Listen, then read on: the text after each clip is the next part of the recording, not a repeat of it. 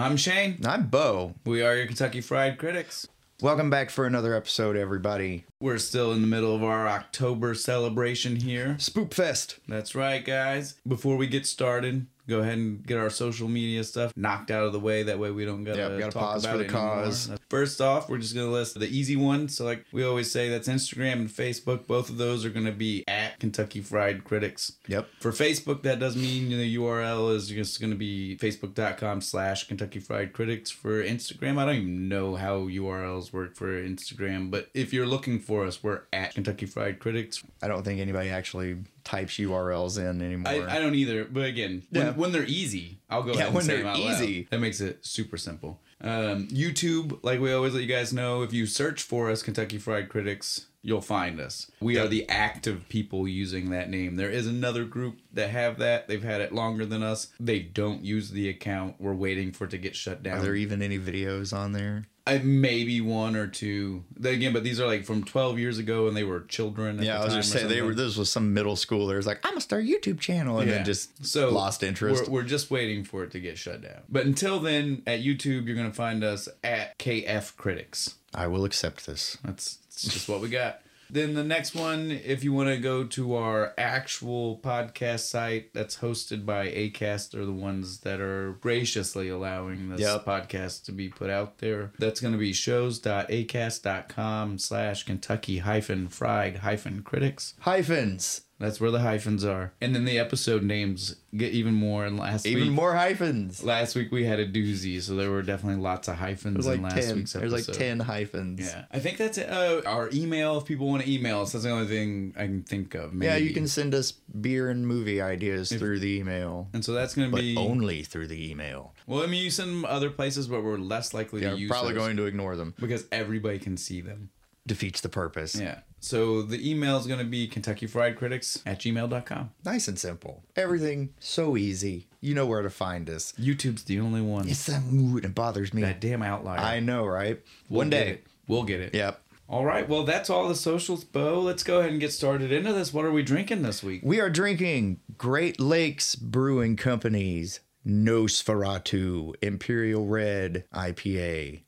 And it is indeed red. It's almost like you dropped blood in the beer. I was very surprised because, an IPA is normally a very light colored beer. Right? This is like a dark amber color. We'll talk more about this later. So far, we've only had a sip.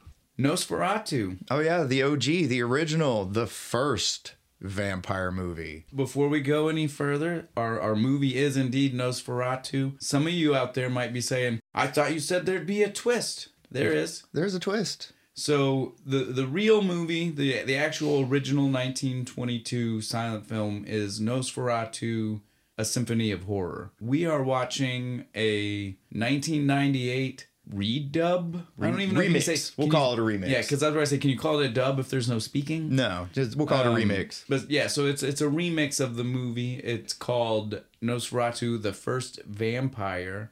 This is a version of the movie that includes a soundtrack. Only a soundtrack. They didn't try to do anything silly like voice acting over top or anything like that. Or try to paint in color or something stupid. It's not like a traditional soundtrack either, since this is a silent movie. It is more like they give you something to listen to the whole way through. Kind of like The Wall and Wizard of Oz. Exactly. You just play one while you're watching the other, and they sync up. The only difference here is that this is a hand-selected from this band's entire discography. Well, most of their discography. Their favorites. We've not said rock opera? Was that what you would call this? Maybe. I'm not sure. It's something closer to that. Yeah.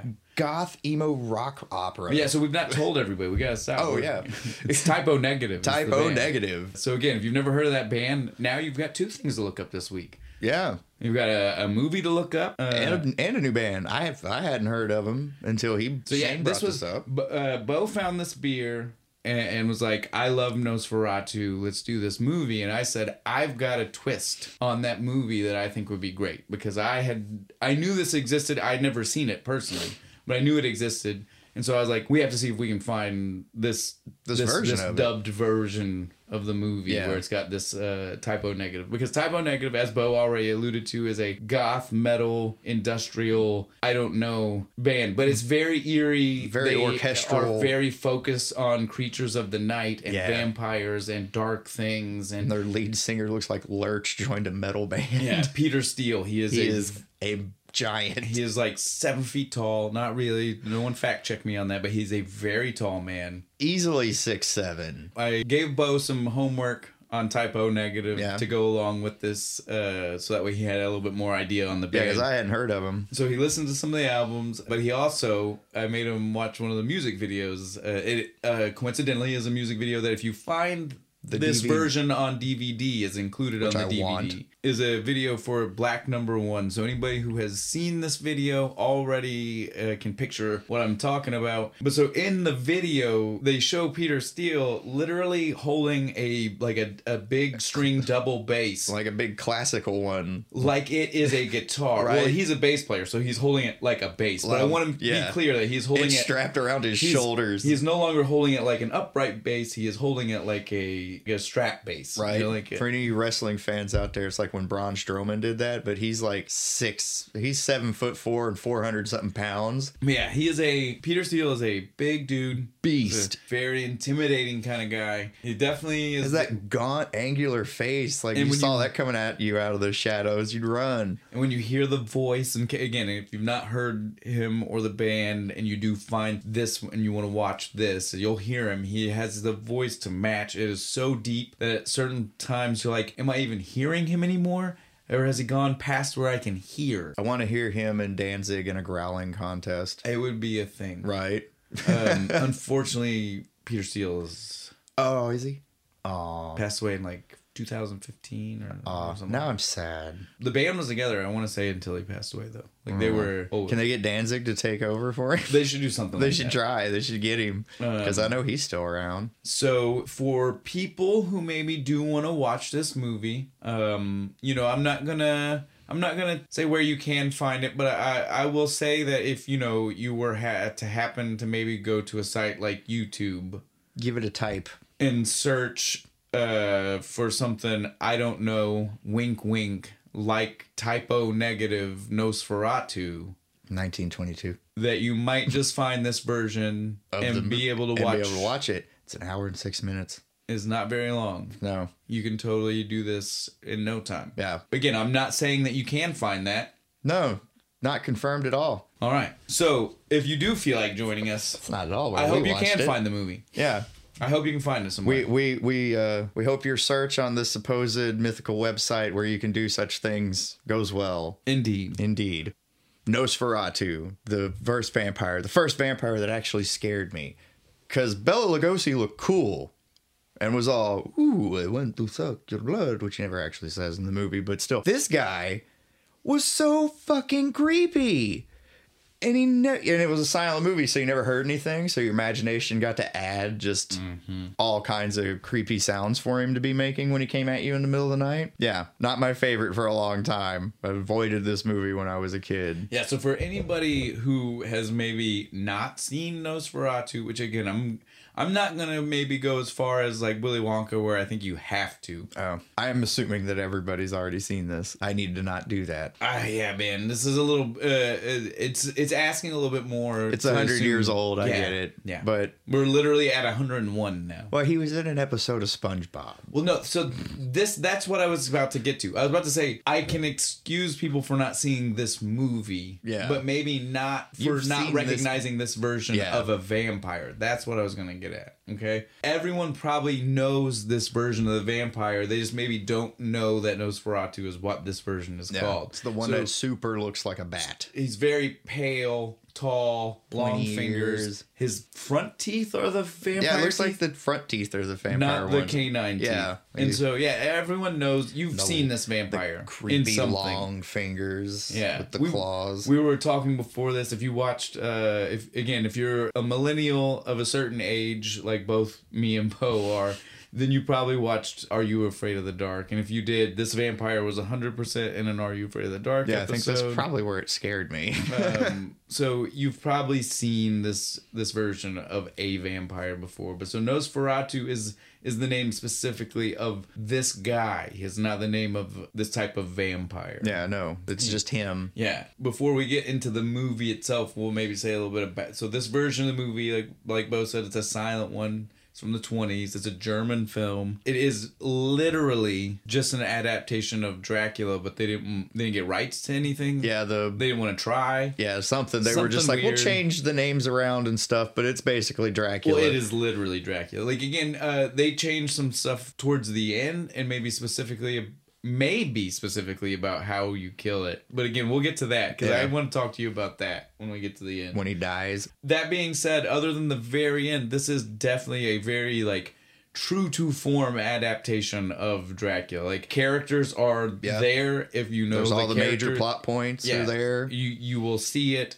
Again, mainly names and locations have changed. Yeah. And not all locations. No, they still go to Transylvania. It's still Transylvania. The beginning location is different, obviously. Yeah. Wherever Bremen is. I think it's supposed to be in Austria or something. I don't know. But on that note, I would say we're probably good to go ahead and just get into the movie, don't you think? Yeah.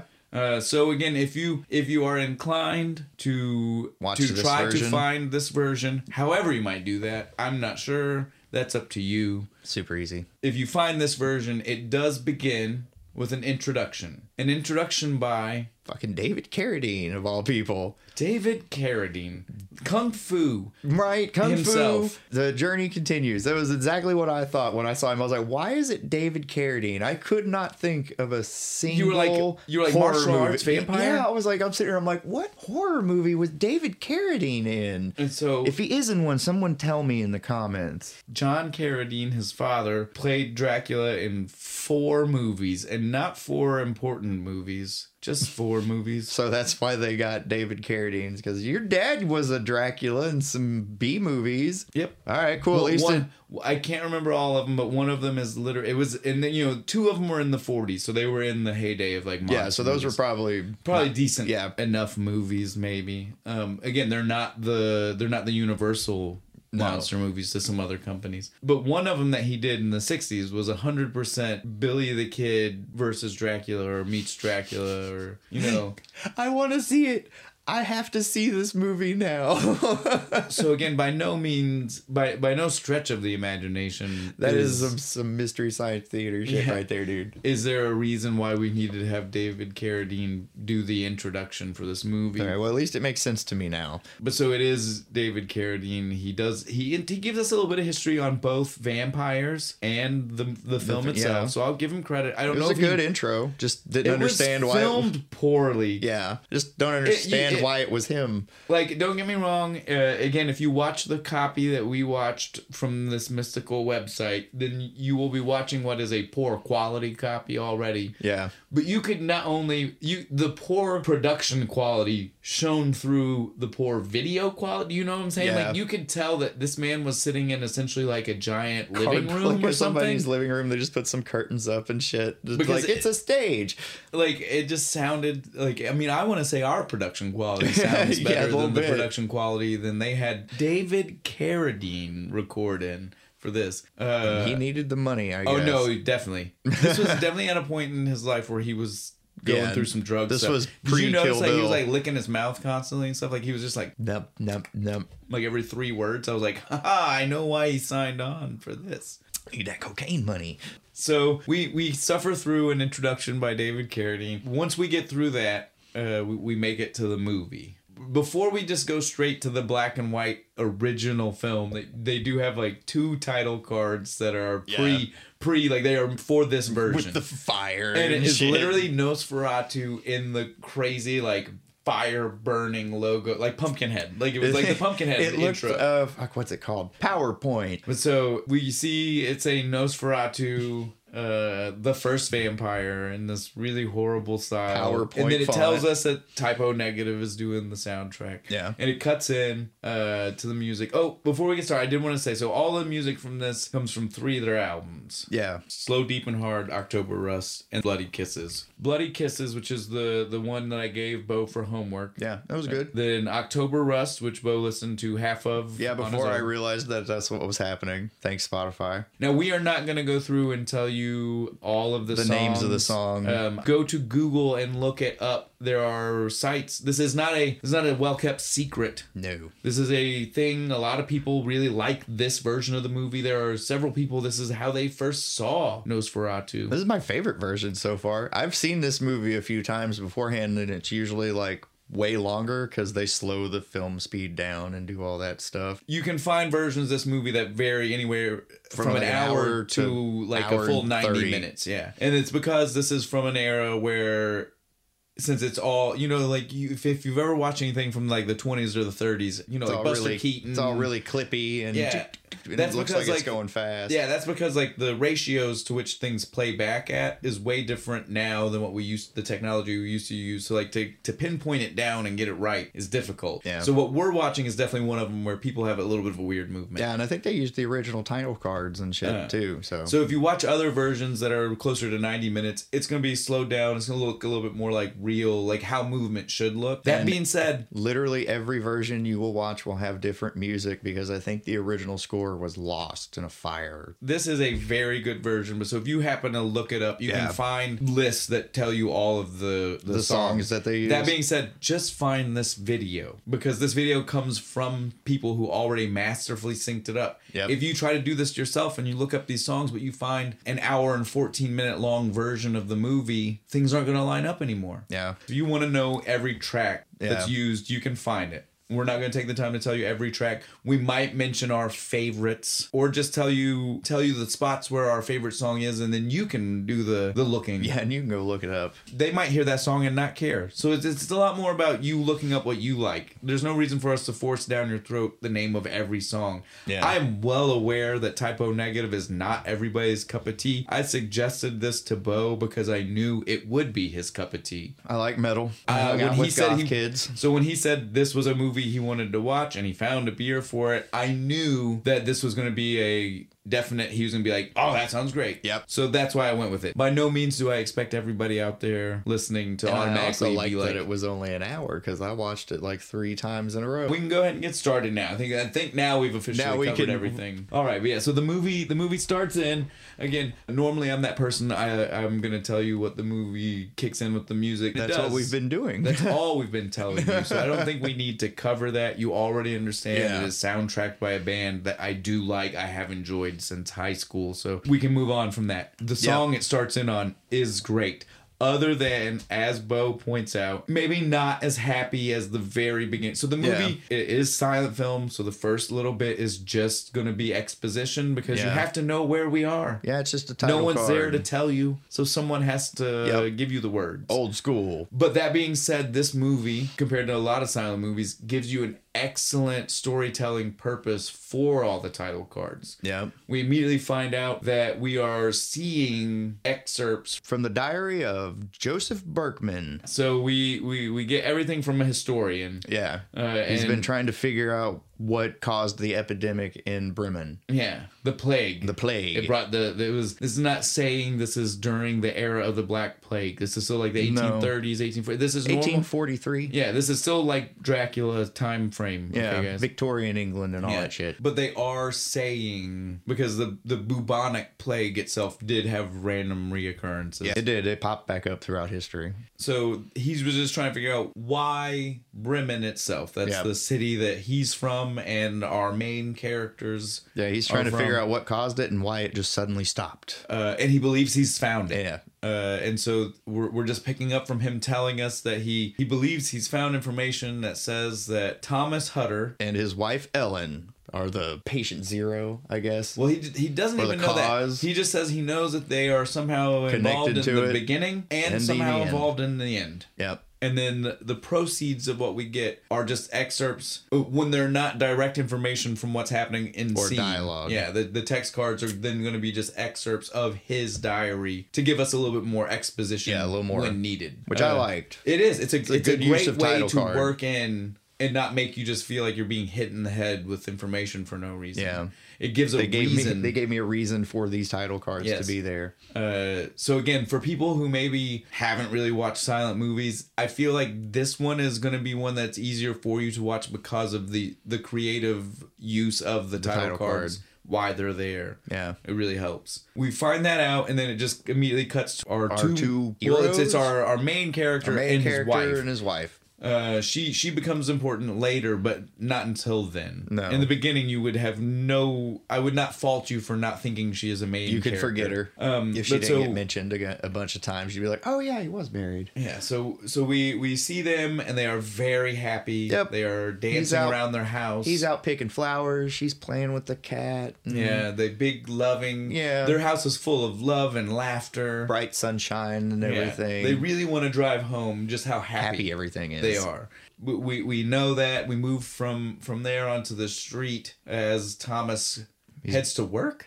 Yeah, I think he's going to work. That is the only problem here. There are going to be several moments where we don't really know because they don't tell us. Yeah, but he runs into some dude on the street, and then he just a miserly old man on the street. Yeah, and he's just like, "You can't run from your destiny." Yeah, I was going to say who they make it seem like a jovial moment, but the guy throws some ominous information at him because it's like. What is he running from his destiny? Right? What the hell do you mean? Just off to work. Yeah. And then we cut to the office of Agent Knock. They don't tell us what he's an agent of. It just says agent. In the credits. Agent? In the credits, estate it says real estate agent in the credits. I looked because I was confused too. I was like, "What is he?" I was like, "Well, again, to me, it was only going to be tax agent or real estate agent. Yeah, those are the only two that made sense because it was definitely about money and buying property. A house and stuff. And those are the two that might be involved in those. So he's definitely he's supposed to be like very much like a Scrooge kind of character. Yeah, he's a miserly old man, not the kind of guy you want to work for. A little crazy. And apparently Thomas works there. Yeah. I don't know. He just kind of we see Knock. He gets a letter. He's reading the letter. He goes a little crazy. If you paused it and looked at it, it's all kinds of weird. It's like Viking runes and strange symbols and stuff. But he stands there and reads it like he knows what it says. And that's another reason why I highly suggest you find this version of the movie is because, again, newer versions or other versions are super cleaned up. And it literally, some of them are so cleaned up. I don't know if you've seen some of them where it almost looks like it's like they filmed today on sepia tone, and I'm like, I can't watch this. It looks so weird to me. I tried to watch another version after I watched this one, and it was painful. I couldn't. They had every time Ellen was on screen, there was like this chick vocalizing just oh, and I was like, oh my god, I can't do this. But again, so for this version, again, it works so well. Yeah. Because it's using the music in this scene is super ominous because Knock is about to send him off on off to Transylvania, and he's already acting weird. Like, I'm like, is he already being controlled? Well, here? So I got or is he just crazy? So real quick though, I don't want to wrap up what I'm saying. The visuals for this version though is what I was are great because again, this version isn't real cleaned up. No, it is very dirty and grainy, and it gives it spookier because of that. The music, it fits the music. Yeah, the gritty, and again, like you were saying, dark for this tone scene, and stuff. Yeah, it does. It gets real maddening, and you can't tell. I agree. I couldn't tell if he was already supposed to be controlled by Nosferatu, or if he was just greedy. Yeah, right. Because he is just talking about lots of money. He's acting really, really nuts in this scene. My theory is that he's not actually under control until the very end of the scene, because there's a moment you see like after he finished the very end of it. Did it? He read half of it. When he read the end of it, he got the flash of his eyes. Yeah, did you see that's it? What it was. So in the beginning, when he's telling Thomas Hutter, no, you just have to do this. Yeah. It was all just greed. Yeah. Right. And then after he finished the letter, then it was control. just like, yeah. So, but in the beginning, which is when he convinces Thomas to go, it was all just greed. I like Thomas though. He goes over to the map and he's just sitting there. He's all serious. He's just like, "How goddamn far is that?" And he's got his hands up and he's measuring. And he's looking back like, "Over here, really? Are you sure? That's a long way." Before he's under control completely is when he tells Thomas, "Hey, you need to go get this guy. Yeah, you're going to go to Transylvania. This dude, he wants to buy a house in our nice city. We can let him have that house next to yours." They called it a mansion. I know. It looked like a rundown barn. Mansion it just meant big property. Yeah. It didn't necessarily mean good property. That's right? Fair. But that's the key there, though, is that literally Nock was not even fully under control until after he read the letter, because that's when he's just like, your house, that house next to yours would be great. But in the beginning, when he convinced him to go and he said the creepy stuff about blood and all of that was just greed. Yeah, just all greed. A little sweat, perseverance, maybe a little blood. But none of it was the vampire. No. None of that was the vampire. That was all just greed. That was all just him being like, money, money. Because again, he didn't finish the letter. Screw this nice young man that works for me, as long as I get paid. Because he didn't finish the letter until almost the end of the scene. Yeah, that's when he goes and looks over at the map. Finished, Yeah, after he reads half of it and he goes over to the map. And he's like, where am I going? Yeah. He goes home to tell Ellen. Well, yeah.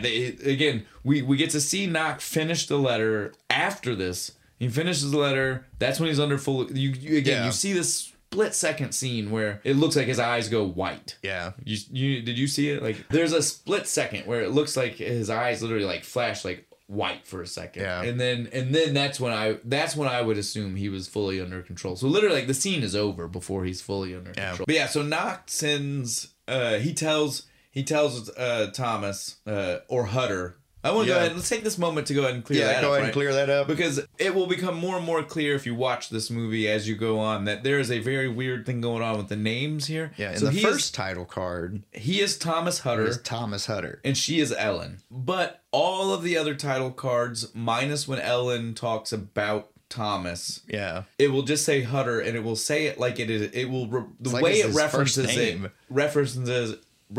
it like it's his first name. Not like it's his last name. No. And beyond that, there are just scenes like the handwriting scene in the note later on, where we will see that Ellen's name is Nina, not Ellen. Yeah, because we don't know when and where or what copies, but we can definitely be clear. Something got lost in translation at some somewhere. Because again, you have to keep in mind that in the 1920s, this movie was made in Germany. It would have then been at that point, everything, title cards, handwriting scenes would have been in German. Yeah. So then it went to an English market in England and was translated into English, and then was shipped across the ocean to the United States, and was probably changed again because we use different vernacular and than English. Yeah, and different names, and we had heat with Germany after the First World War and stuff. So probably not the best idea to have too many German-sounding names in your movie. Yeah. So we couldn't tell you when or where these names. So if we jump around a little bit and say Thomas or say just Hutter or say, well, now you don't have to worry. We'll never say call Nina. Ellen Nina. No. Because there's only one scene. Yeah, it's where he writes the letter home and it says,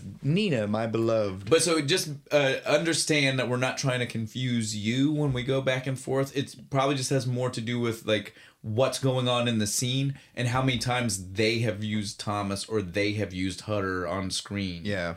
As to why our notes or why we are saying Thomas three times. The rest of the time, it's like Hutter. Yeah, it's very strange. Very weird. Nock tells Thomas or Hutter, whichever you want to go with. Yeah. He tells our hero, our guy, that he needs to leave immediately. Yep, you got to go. So he rushes home to go tell Ellen, and he literally words it. I have to do this. I'm going to go soon, and I'm going to be gone for several months.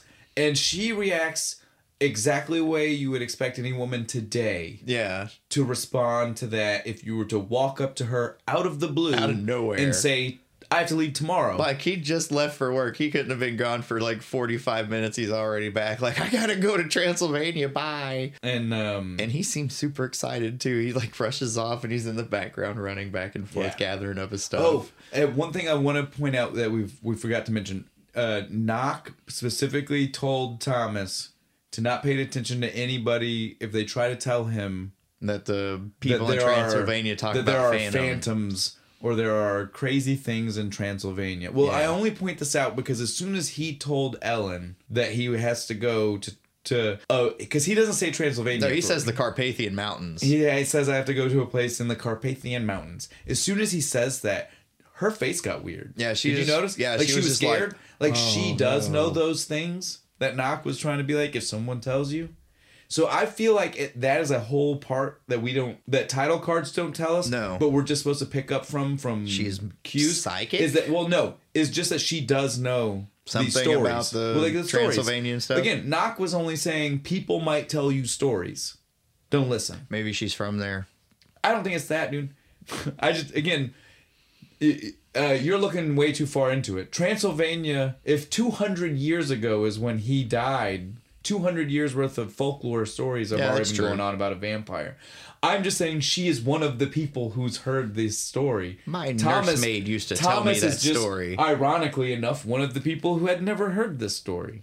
That's what I'm saying. His parents sheltered him. That's why. Yeah, that's why Nock was like, "Don't listen to anybody between now and when you leave." Yeah, they're stupid. Just don't. It's because Nock is aware that lots of people know this. Thomas just apparently didn't. Yeah, and he doesn't want him to get freaked out and not go because he wants his money. Yeah. Until he reads the rest of the letter. Now he's just like, now my master wants you to come do things. Well, like we said, everybody has... All of these people are direct characters from Dracula. Bram Stoker's Dracula. So, Thomas is Jonathan Harker. Yeah. Ellen is Mina. Yeah. And Nock is supposed to be Renfield. He's the one. Yeah, he's the one who goes crazy and eats the bugs. Because this guy, we're not. He doesn't eat bugs, which I was. No, later he does. Oh, does he? In the prison, he eats a fly, I think. Oh, I didn't see that part. I saw. Well, they don't make a big deal of it. I saw him look at a spider web. It's right before he looks up at the spider web. Oh. I think they were wanting us to see by Ellen's facial reactions and body movements that she knew it was a weird place. Yeah, and that he shouldn't full of go. Ghosts and demons. Yeah, and so I think that because again, she acts kind of weird when he says it. Not just weird like why are you leaving for 3 months, but like just uncomfortable weird about it. And then as soon as we leave this scene, they tell us that he takes her to their friend's house. Harding and Annie. Yeah. I only point this out because I have a friend named Harding and I had never ever seen this name anywhere before. Maybe his mom and dad were huge fans. And when I saw this, I was like, shut up. It is a name? It's a real name? It's a real name? I thought he was sorry, lying Harding. to me. If you listen, I'm sorry. I'm not trying to make fun of your name. I just thought you were lying to me the whole time. I didn't realize. I just thought you were hiding your first name from me and just wanted to go by your last one. But so we go from their house to the... I don't know. It's not supposed to be the next morning, but the scenes play out like you think like literally he leaves that quick. Yeah. It's obviously supposed to be a couple of days. He got his affairs together. He got everything and they got her all settled and stuff. And obviously to that house because we leave in their house. Yeah. And then they're at Annie. Really Harding nice and Annie's house. Harding and Annie's is a pretty nice house too. Yeah, it is. It's a nice townhouse. Right. They got this nice little staircase going up into the thing. But so when they come outside though, like this is what I was gonna get at. Like she seems like she knows more or is really weirded out by the stuff because he's leaving and she's all in black. Yeah, like I noticed that too. I was like, why is she wearing black like she's going to a funeral? Well, no, back then it wouldn't have even been that. She would have been all in black because she is a widow. She doesn't expect him to come back. I think she stays in black the rest of the movie. So that's my point. I feel like she knew, right? I missed that. I watched it that's an interpretation thing. That's true, but like I didn't pick up on anything like that. But now you pointed out, I'm like, well, she was wearing that black dress when she was sitting on the beach later in the movie too. Fuck, she didn't expect him to come back, did she? Yeah. Now, mind you, at this point, most of the movie, we've not said this yet, the typo negative songs that you're getting are not, most of them aren't songs. Like, okay, when I tell you songs, and most people are going to be thinking, music. Most people are going to be thinking like, we're hearing lyrics singing and lyrics the whole time. It's not. And that's why they do make such a great... You're getting a lot of instrumental. Because that's what they do. You listen to the albums, you know, like a lot of their stuff. Yes, they had Black Number One is a 3.5 minute popular track that they released as a major, thing. As a single. But that being said, on the album, it's like a 9-minute track with tons of ambient sounds and music before it starts and sound effects and spooky. And so a lot of what is used in this movie is not necessarily tracks of full song. Yeah, it is tracks of that. Yeah. It's just, that's the reason it works, is because it's just good ambient. Creepy goth guitar music in the background. It works. Chains clanking. Yeah, chains clanking and dudes chanting in so the language you don't understand. So if you don't hear us focus on a song like we haven't for a while, it's because probably since the very first song, all you've heard in the background has been this creepy ambient music. And I just want to make sure, I want to be clear, because we picked this one for a reason. I don't want people to think that we're not paying it. Yeah, we could have easily picked a regular version. The music fits very well with these scenes. The only scene it's is just the not, very first one where it's just not everybody's really noteworthy. happy. Yeah, it's just not really noteworthy though. You know what I mean? Like right now I can't tell you, because it's just sound effects and ambient sounding that creepy fits music really well. that fits with the scene. Yeah. At that point though, we, like I said, now that we're back on track, she's in her black dress. She's in her black dress. Bye. She says bye. They embrace. But so he begins his journey, and we get another title card that tells us that's what. Yeah, this is like through dust and storm and all that. It was a crap. very weird way to basically say it took a long time to get to Transylvania, right? Because that's what that's what happens. All it was. We see wherever Bremen is, Austria or wherever, and then we see he's in the foothills of Transylvania, right? Yeah. He's not quite there yet. He's not quite to Count Orlok's castle. No, he stops he's at just like he's at the literally he sees the mountains. He's an inn. Yeah. At the foothill. Nice little small town inn where the stagecoach pulls up. He goes in. He wants food because he's late. He's already supposed to be at Count Orlok's castle. He tells everybody in there. And as soon as he says it, every single person just looks at him like, what? And at that point, again, at this point, we get no title cards to tell us, but the insinuation is that literally everybody in this place tells him, don't go there. Yo, dude, don't do that. Go home. You want to do anything but that. Yeah. And he laughs it all off. Yeah, he's like, whatever. He's like, just give me my room. Yeah, give me my room. I'm going to bed. They give him a room, and I love this little point of reference for no reason. Yeah. They give him a room, and literally like the way we might find a Bible in a hotel room, he finds a book about vampires. A book about vampires. Would that not scare you to leave? It would. I wouldn't have stayed there.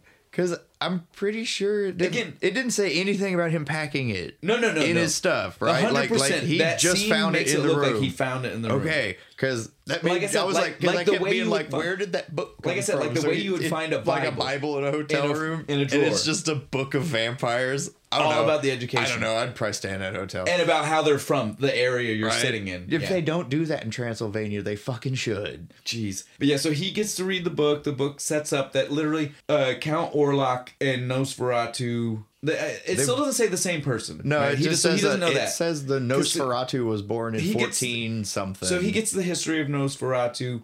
We can assume, even though the title cards don't tell us, that what he's reading is essentially the history we all know from Bram Stoker's Dracula. Yeah. Like, he has the backstory of Vlad Dracul. Yeah. You know, I mean, he's impaling people. He drank their blood. And all like that's what he's reading. Made a deal with the devil. He finds out we do get this in the title card that he became immortal. Yeah. That the plague followed him. Something like that. Yeah. And again, at this point, we now know that when it's saying the plague, that it's because no one realizes he is draining the life force. Not that there is a disease. Yeah, they're like taking over the areas. What are these bite marks? Must be a rat. Except for obviously here in the mountains. Yeah, because they know of better. Carpathia. Yeah, they know better. Because they know better. Yeah. They don't go near his castle anymore. That's why people die when they go up there. And so that's why he has to go to Bremen. Yeah, because he's like, man, I can't eat. He's got to DoorDash his food to him. Well, he can't even do that anymore. Nobody comes to his house. Nobody comes out there anymore. The closest he got was one guy, and it's because apparently Thomas has never heard anything about the phantoms in Transylvania. He had to go catfish some poor guy, get him to come down there. At this point, Thomas has just laughed off. Yeah, everything he's read in the book. He does not even care. No, he throws it even. He goes to sleep like a baby. Yeah, and outside, all the animals run away. Well, we see one hyena. Yeah, it's a hyena. Weird. Is it a hyena? It is definitely a hyena. That is weird. Why is there a hyena in Transylvania? I don't know. But yeah, so a hyena shows up, scares off all the horses. I think it was supposed to be a wolf, and they're just like, we don't have a wolf. Well, we'll use the hyena. It's fine. But so a hyena scares off like all the horses. Yeah. I don't understand exactly, but so it's supposed to be an ominous sign. If it would have been a wolf, it would have made more sense, because in the novel, Dracula can turn into a wolf, but it was a fucking hyena, so I was like, that makes no fucking sense whatsoever. But yeah, so we totally get to see the horses all run off, and then he wakes up the next morning, still laughing, enjoying the day, sun shining. He sees the horses coming back. He sees the horses running back crazy, and then he immediately reads in the book again about how horses can sense things. Well, not horses, or not all animals. Yeah. All animals can sense danger before people can, and he doesn't think anything about the horses running nuts outside. And he laughs that off too. But I want to point out, did you notice? So they wanted us. I don't know. I'm going to ask you. We see the horses in that scene, right? They are all running, and it looks like they're running nuts, and it's supposed to be us being like, oh, they sense danger. Yeah. Did you notice the person in the scene? No, I didn't. There's a person literally in the same kind of white pajamas, just like he's in, walking beside the horses, obviously being the person that scared the horses. Yeah. And I was like, were we supposed to see this person or not? Probably not. It was probably just like the horse handler, and he wasn't supposed to be in the shot. And they were, yeah. And it was the only good shot they got. Well, not only that, dude, back then, whatever they would have watched it back on would have been... Yeah, they probably wouldn't even noticed him. They wouldn't have had detail on whatever they watched it back on. At this point, he's still in good spirits. Yeah, he's all happy and all laughing and everything. Everybody's just like, dude, don't go up there. He hires another carriage. This is a different carriage than what dropped him off. Yeah. And these are local boys here. They agree to take him. But only so far. And they do. They hit a certain point, and they are like abruptly. You can tell Thomas was startled by the fact that they stopped. What are we doing? They're like, no, this is as far as we're going, buddy. Not for all the money. And again, at this point, they tell him the phantoms live. Yeah, this is where phantoms live over there. And you're like, what? They keep saying this. The music transition here was great, because as soon as they tell him that like he has to walk and they kick him out, the music just is like, and now you die. And it turns, and then a phantom shows up, and we get this crazy like fast pace because they show the phantom drives nuts. But yeah, phantom shows up in its carriage, played by Max Schreck, the guy who plays. Is it supposed to be the same person? I don't know. I don't understand. I don't either. But so it's definitely the same person, looking roughly like somewhere in between his Count Orlok and his Nosferatu appearance. Yeah. Like, right? Like he's like he's somewhere in between. Because he's got the sunken eyes. But he's got a different hat. And he's all like... got like a high collar, and he's covering his face a little bit. Yeah, so we get the crazy fast paced like we're all gonna die type music playing as they're going around the mountain. Poor Thomas is out the window like, what's going on? And then so he drops him off. The Phantom drops him off. Immediately gets out of there. Yeah, and then the carriage starts to drive away, and the music starts to just fade like it's what what the carriage driver was listening to. And then Thomas starts walking up the hill, right? Yeah. And Count Orlok is there, and I like his hat. He's this cool little pointed hat thing. And Count Orlok tells him, "Oh yeah, I have no attendance here. It's after midnight. You showed up way late. My servants are all asleep. Sorry. Which is awkward. Yeah. But so Thomas just goes with it. They go inside. They have a meal. Yeah. He's sitting there. He goes to cut him some bread. He's getting... Now, this is the other question. This was weird. Did he cut his thumb first, or did the clock scare him and then he cut his thumb? Or is he getting mesmerized by the because he looks already. Because he like looks up over his newspaper There's so many questions. Yeah. But something causes Thomas to cut himself. Whether it be accident, whether it be persuasion from Nosferatu. Now, that'll be the thing I want to point out. At this point, you might hear us go back and forth between calling him Nosferatu or Count Orlok. So much like... if you watch any interpretation of Bram Stoker's Dracula, when he's trying to fool people, he has a human form. Yeah, it's Alucard. It's Dracula backwards. Yeah, if you play Symphony of the Night. Or he'll still use Vlad in some iterations of the story when he's trying to be a person. It is that kind of situation. You know, Count Orlok is like his secret identity. Yeah, his Clark Kent. Yeah. And so if you hear us say Count Orlok, just know that means he is not in vampire form. Yeah, he hasn't vamp-faced. He's got bigger, bushier eyebrows. Yeah, and as Count Orlok. And he doesn't have He's got the funny hat. He doesn't have the big teeth. the front teeth. No claws. No claws either. Well, I don't know. He kind of keeps his hands. They're longer. I don't think they're pointed.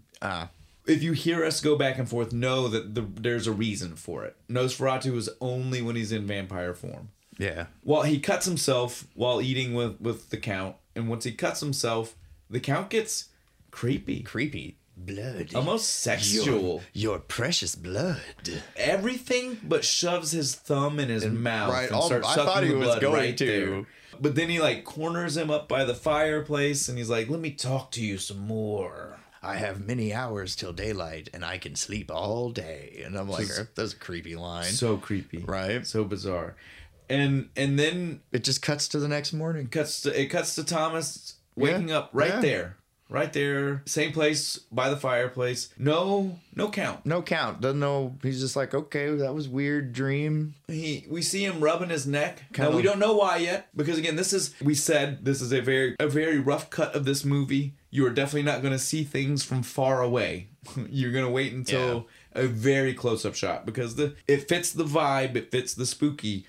But things don't have a lot of detail. No. So even if you could have seen from the distance, you definitely won't in this cut of the movie. No, I could barely tell when they went to a close up. Yeah, because he goes and kind of checks his neck with a little mirror. So you can't tell there are bite marks. We do know there are some. Yeah. Shortly after this, there's a letter that definitely tells you.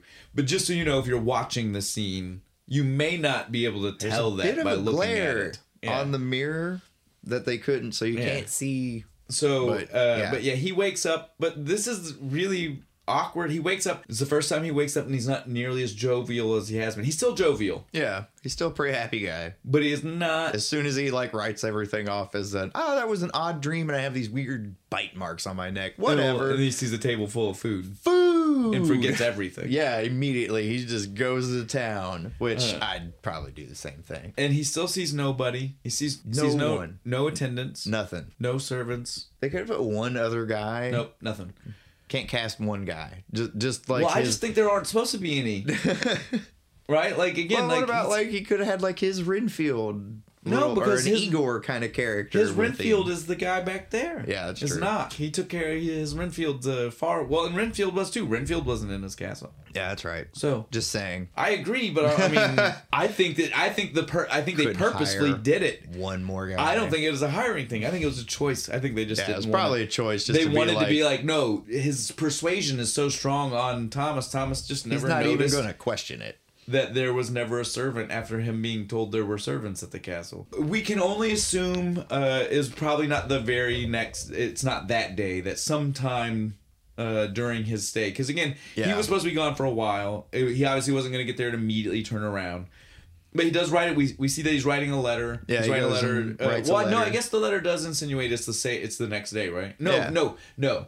He says dreams, plural. Yeah, he does. So it's got to be more than one day, right? Maybe. Either way, he writes a letter to Ellen at some point. Yeah, just whether it's the next day or a few days later, at some point, he writes her a letter telling her what's going on, not to worry about him. He did, however, wake up with some weird marks on his neck. Maybe they're just spider bites. Spider bites. Mosquitoes? Gigantic fucking spider bite.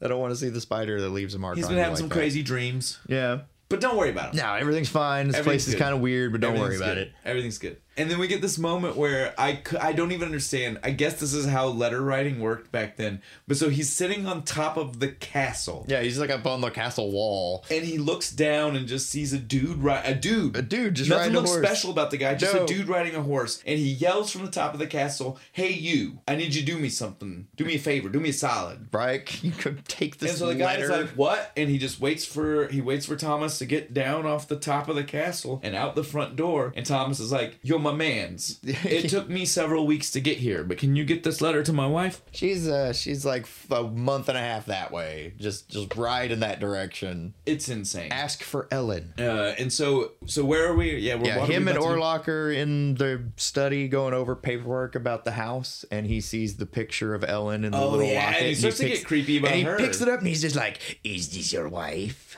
It's real creepy about her too. Yeah. Right. How do you say that?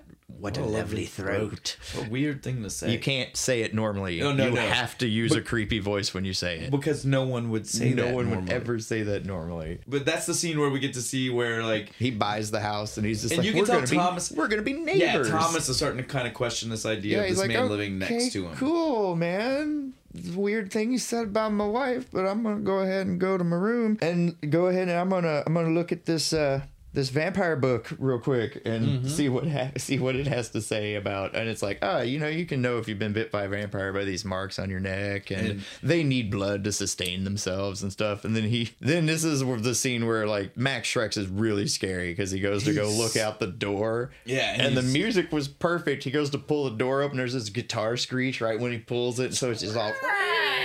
And then he's full vamp down the hallway, big long clawed nails, and he's just all coming towards Thomas. Yeah, and Thomas freaks out, dude. So this is the part where we cut to Ellen. We've not seen anybody other than Thomas and Orlok for a minute here. Yeah. Again, no title cards really telling us time. That's our best way to know that it's been a long time. Yeah. Is the fact that we've not seen anybody else. We've only seen interactions between these two. What we can assume is supposed to be happening concurrently, though. Like, at the same time, Thomas is seeing...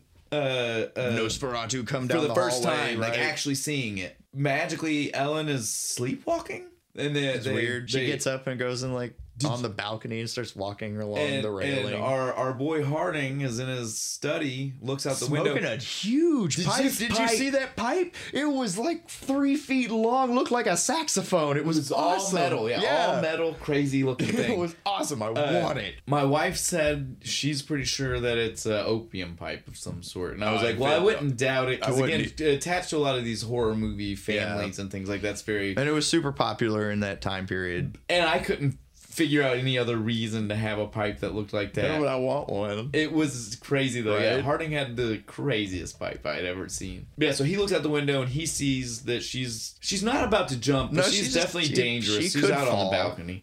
He goes out to get her, and when he grabs her, she screams, and her scream scares off Nosferatu somehow. Because now we can see that there is some kind of strong psychic connection between the love they have for each other.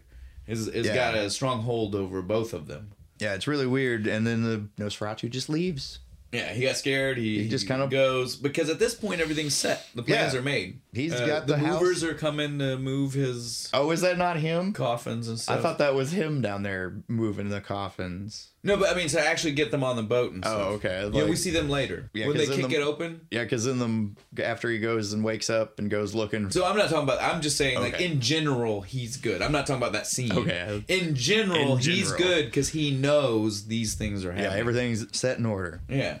Because, again, I'm not worried about that part. But, again, you do know there are actual movers. They're the people that work on the boat, and they kick the lid off. Yeah, those. When they're on the boat. But when he was loading it on that, like, carriage and shit, I was like, oh, was that not him? But it was. Yeah. Same thing whenever he unloads it. It's him. Yeah.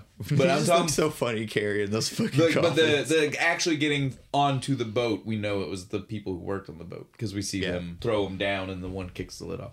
We'll get back, though. Yeah. Go back. So the next morning... He goes. He's at this point. Thomas knows that it's not right. Yeah, something. He's finally again at this point. He's probably so far under the spell that that can't be. He feels that couldn't have been a nightmare. He feels like he has some self-control, some will of his own. Yeah, but he might not, right? Because you know how vampires work. Yeah, they hypnotize you and shit. They start to take control, especially if you've already been bitten. Yeah, enthrall you. Yeah, that's the term. So at this point, though, he's gonna try his damnedest to get away. Yeah, he goes and looking. And goes down into the crypt and finds Orlok in the coffin and flips out. Did you see him go up the stairs? Yeah, he was smooth as fuck going up those stairs. Again, how crazy that is that he was already scared, ready to go, but he goes to the basement one last time. Right? He had to be sure. But yeah, so he sees Orlok with the coffins full of dirt. Yeah, because this is one of those stories. You know, sometimes you see this, sometimes you don't. When you see Dracula, yeah, but this is definitely a vampire myth. You know, like you have to sleep in the dirt that you were buried in originally. Yeah, so otherwise you'll die. And he's got multiple coffins full of it. Yeah, like 5 or 6. I guess because he just wants to make sure. Oh no, it was some pretty cool stop motion when like the lid came up and closed in when he was laying in the top one. I understand. It's just weird. I was like, why does he need that many? But I just liked it because he looked really funny. There's Dracula basically out there carrying these coffins. Oh, gotta load the van, everybody. Then Thomas freaks out and leaves, right? Yeah, why'd he go out the window? Was his door locked? I don't know. For some reason, he makes a rope out of sheets and climbs out the window and falls and knocks himself out. And then is in a hospital for a while. It's like I'm a hospital or something. We're not even going to worry about him for a little bit. Because basically, from just like how in the beginning we didn't talk to you about Ellen for a long while, now we're going to talk to you about Ellen and Dracula a little bit, and not Thomas for a while. Because because Thomas doesn't really show back up till the last until the very end, until he gets back to where everybody else is. Yeah. Other than that, it's just kind of shots of him being like, "I got to get home." Or sometimes not even that, just him sitting in the hospital. Oh yeah, there's a couple where he's just in the hospital room, and those people are like, "Well, he's got a fever, and he's not waking up." And then he wakes up, and he's like, "I got to leave," and they're like, "Well, you probably shouldn't." And he's like, "But I have to." Yeah. So again, we don't even need to focus on Thomas for a while. We cut to. I'd say let's do the boat first, right? So we know that the Demeter. Orlok / Nosferatu has gotten the caskets to the boat, but the people who work on the boat, the merchants, the merchant marines, or whatever the hell they are, they definitely load the boat. And when they get the last one on, again, this being silent, we don't know. Yeah. But I can promise you what happened is the last guy puts the last coffin down, and he is like, "What the fuck makes them so heavy?" And kicks the lid off. Yeah. And they see dirt and rats. And then they start flipping out about the rats. Well, and they show you like these rats. I love seeing all these animal scenes because I'd love to know how they shot them back then. Where they show the rats climbing up out of the boat. Yeah. It was so cool seeing. Yeah, so at this point, though, the boat ride just gets progressively crazier. You know, like we see the captain and his first mate, and they tell us that there's one man at first who sees something. Or he feels. They say he's got the plague. Yeah. He definitely has an encounter with... Yeah, because in the background you see... come up, come up and then fade away, which is really cool. So he's definitely had an encounter with a vampire, and he just slowly, systematically kills off the entire crew. Well, we just see that it's just this guy, right? And we see the whole thing from beginning to end with this guy. We see that they end up having to throw him overboard. Yeah, they bury him at sea, the poor bastard. And then we find out that it's half the crew are better, right? Yeah.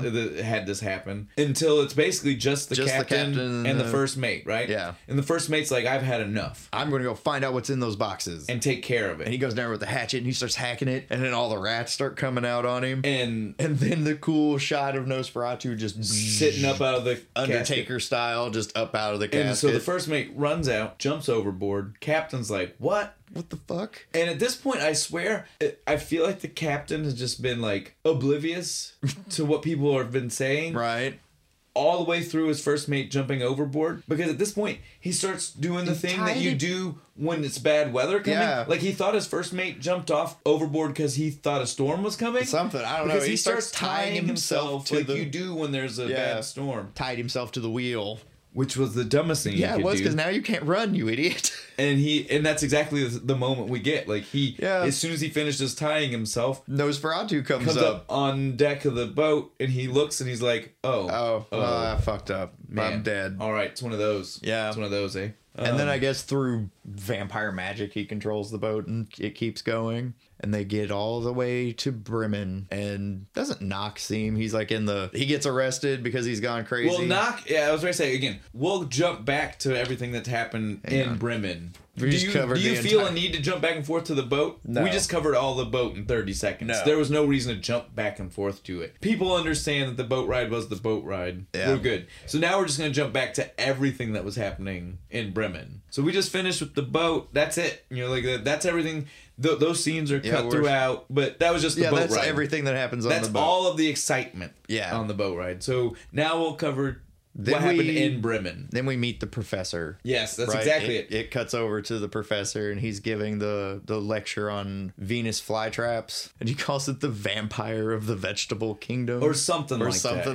Yeah, he definitely makes a comment about it being a vampire, or just that about how it's like a cannibal of or something. He makes a point about how it is definitely feeding to sustain itself off of other living things. Yeah, but he also brings out another thing that does the same. Weird little parasite. That is all. It can also make itself almost invisible. Yeah. To do it right. Almost invisible, as though it were a phantom. Yes, exactly. Because we have to bring it all back. I don't know why I keep giving them voices. Because they're just title cards. That's how it is. Well, I mean, that's more. That's more of why you're giving them. Do voices. people not voice act things when they watch stuff in their head? Well, it's the same thing with people who don't have an inner monologue. Some people don't. Some people do. Oh, really? Yeah, you didn't know that? Some people live their life with no inner monologue. How horrible. I agree, because I have one. And when I heard that information, I was like, I can't even imagine that. So there's just nothing. Yeah. Just your head is blank. Those people also, when they read, don't hear the words in their head. How do they read? I don't know. I agree. I have to hear the words in my head, or I don't understand. That's also why me and you can't be speed readers. Probably. Like, no, the actual process of speed reading. I read real slow. It is for people who they can process without having to do that. No, I have to give everybody voices and personality. Again, I'm with you, man. When I found all this out, I was like, what? Shocking. After we meet the professor and his carnivorous plants and protozoas and things, we get a little title card, pops up, says Nosferatu takes possession of Nock from afar. Which is weird because we already knew this. Yeah, we already knew that from the letter earlier. But he gets locked up, thrown in the loony bin. Well, because we see him. He goes around town being a little weird, being kind of crazy. And then when they lock him up, he's just like, blood, I need blood. And again, I'm pretty sure he ate a fly in this scene. I'm not positive. I'm pretty sure. I believe because it's right after, because it makes sense. Yeah. But then they do. He tries to strangle the doctor when he's in there. Yeah, but so again, once that happens is when he looks up and sees the spider web, and you're really supposed to be like, oh, he's like, I'm the spider. He's feeding from things. Yeah. And then we cut over to Ellen at the beach in her black dress again. And she's now reading the letter. Yeah, the Harding and what's her name? Annie. Annie. They show up with it. And we only get the part where it says he has bad dreams in the letter. But we know that she's reading all of it. She read the whole thing. Again, like I said. Because she kind of flips out and runs off. Well, because like I said, she knew. She knew. She saw it when she had her little weird hypnosis dream. Well, not even that, man. I'm telling you, she knew. From the beginning. We having the same conversation again. I'm saying she knew about vampire stuff in Transylvania. And so when she read the letter, she was like, I was right. Yeah. From the beginning. I don't think any of it has to do with the vision. My bad. I forgot you said that in the beginning. It's okay. I think the vision, we don't even know she has a vision. We just know she sleptwalked and screamed. They never actually tell us she had a vision. We assume she did. Because the scream happened at the same time. Yeah, but then we just get, after that, it's just a bunch of cut back and forth scenes of the ship and Tom racing back and forth. And they get there at about the same time. Yeah, so you heard us. We wrapped up the boat. Yeah, the boat. Just know that Tom did dick. He just rides a horse for a few scenes. No excitement happened. No, nothing. It was a boring trip for him, apparently. But he rides into town about the same time the boat got into town. And when the boat got into town, poor Nock is still locked up in prison, but he could feel it. Yeah, he stole a newspaper and he was reading that there's a new plague in town, and he could sense it. As soon as he said, "Master's here," and climb. Remember, he looked out the window right when the boat rolled into harbor. So regardless of the newspaper, he just felt it. He knew that he was there. But then the ship gets docked up, and again, this is where it gets kind of weird. Orloff just kind of leaves. He just kind of walks off the boat with carrying his coffin, and it's awkward. He kind of stops and looks around like, all right, now where the fuck do I go? It's this way. It's very strange. He sets his coffins up, and at this point, again, it's another one of those, we jump and we don't know exactly how much time goes by. No. But we get to see that lots of people in Bremen are dying. Oh yeah, everywhere. There's a cool shot of just like Ellen's looking out the window, and there's just a procession of people non-stop caskets, coffins just being took off to the graveyard, and no one knows why, but we do. Yeah, and then so finally she decides she's going to read this vampire book. Even though she said she wasn't going to. Well, she made a promise because Thomas asked her not to. Now, is that supposed to be an implication of him being under control of Orlok Nosferatu? Because why would he tell her not to read that book? He ran back there because he was afraid it was true. Shouldn't he be like, read this book, see if you can help me figure out a way to stop this? No, he was like, don't. Is that maybe some kind of control? I think it might be. Where he's just like, no, you don't need to know about the books. My master. Right? She, though, finally does read the book. And when she reads the book, she gets to a line that says, the only way to kill, or to stop, it doesn't even say kill, to break the curse. Yeah. Is for a pure-hearted woman to offer herself to him. And keep him there until the cock crows. And stay with him until the cock crows. So until morning. Yeah, cock is a rooster, you dirty bastards. Now, this is the part I want to get at. The movie plays it out. Again, we're not giving anything away. This next part just plays out super fast. She fakes to the doctor. Yeah, she fakes a seizure or something, tells Thomas, go get the professor, and he leaves. And so that way he won't be there to stop her. Won't be there to stop her from what's going to happen. Because she summons... Yeah, she basically Nosferatu. calls Nosferatu over because he's over in the house across the way, looking through the window. Now, all creepy. Here's my thing: did this version of a vampire have to be killed by sacrifice? Because again, she does. She sacrifices herself. She dies. She's the hero. Or was it just the daylight? I think it had to be both.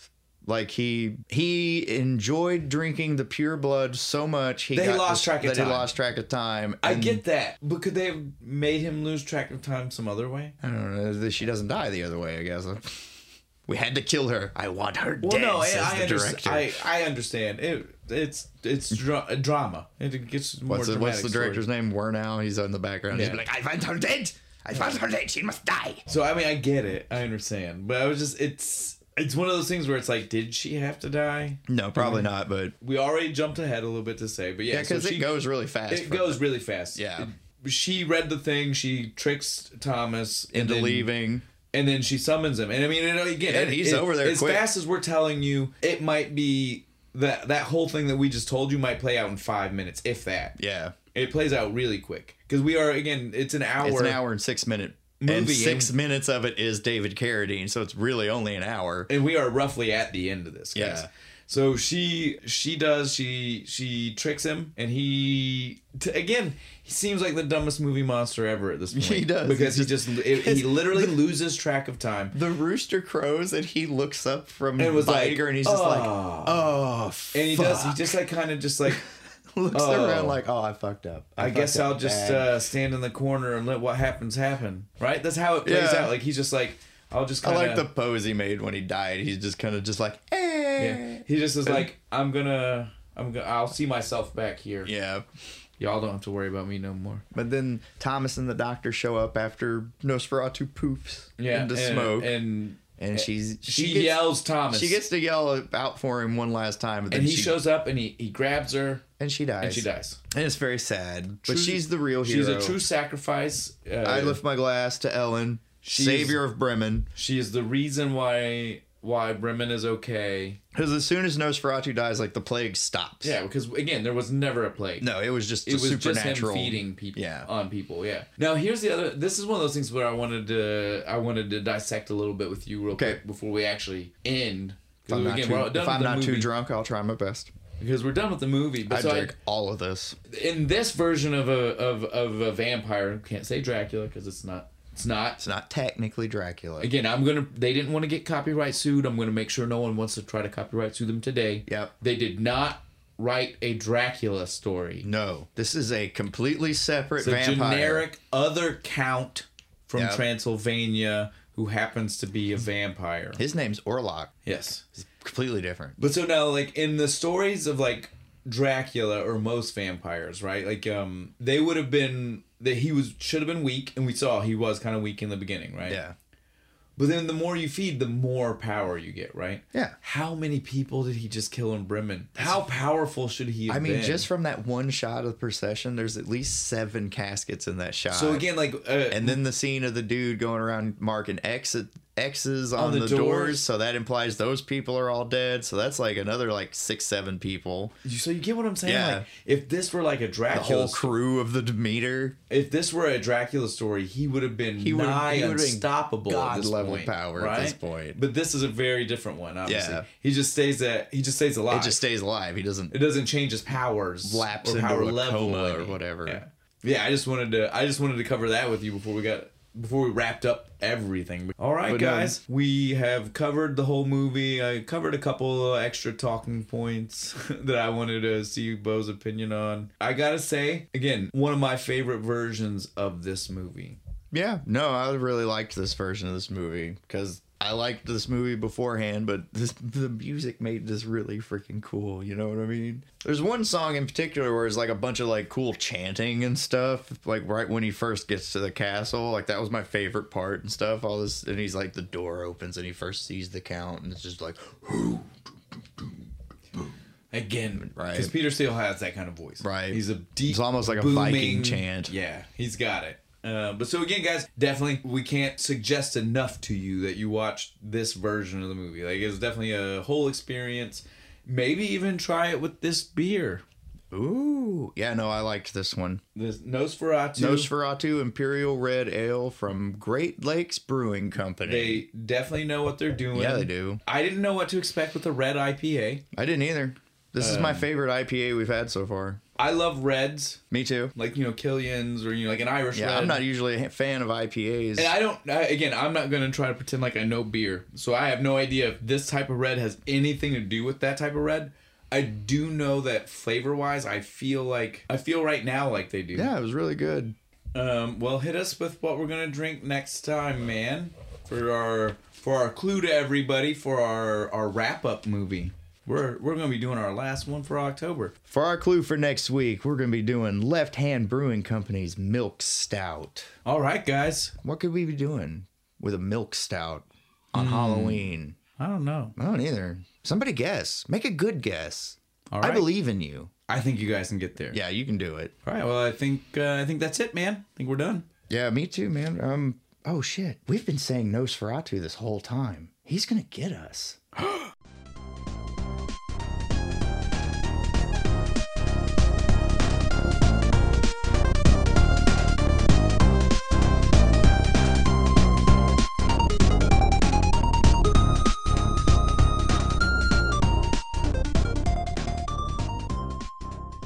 Well, he was in an episode of SpongeBob.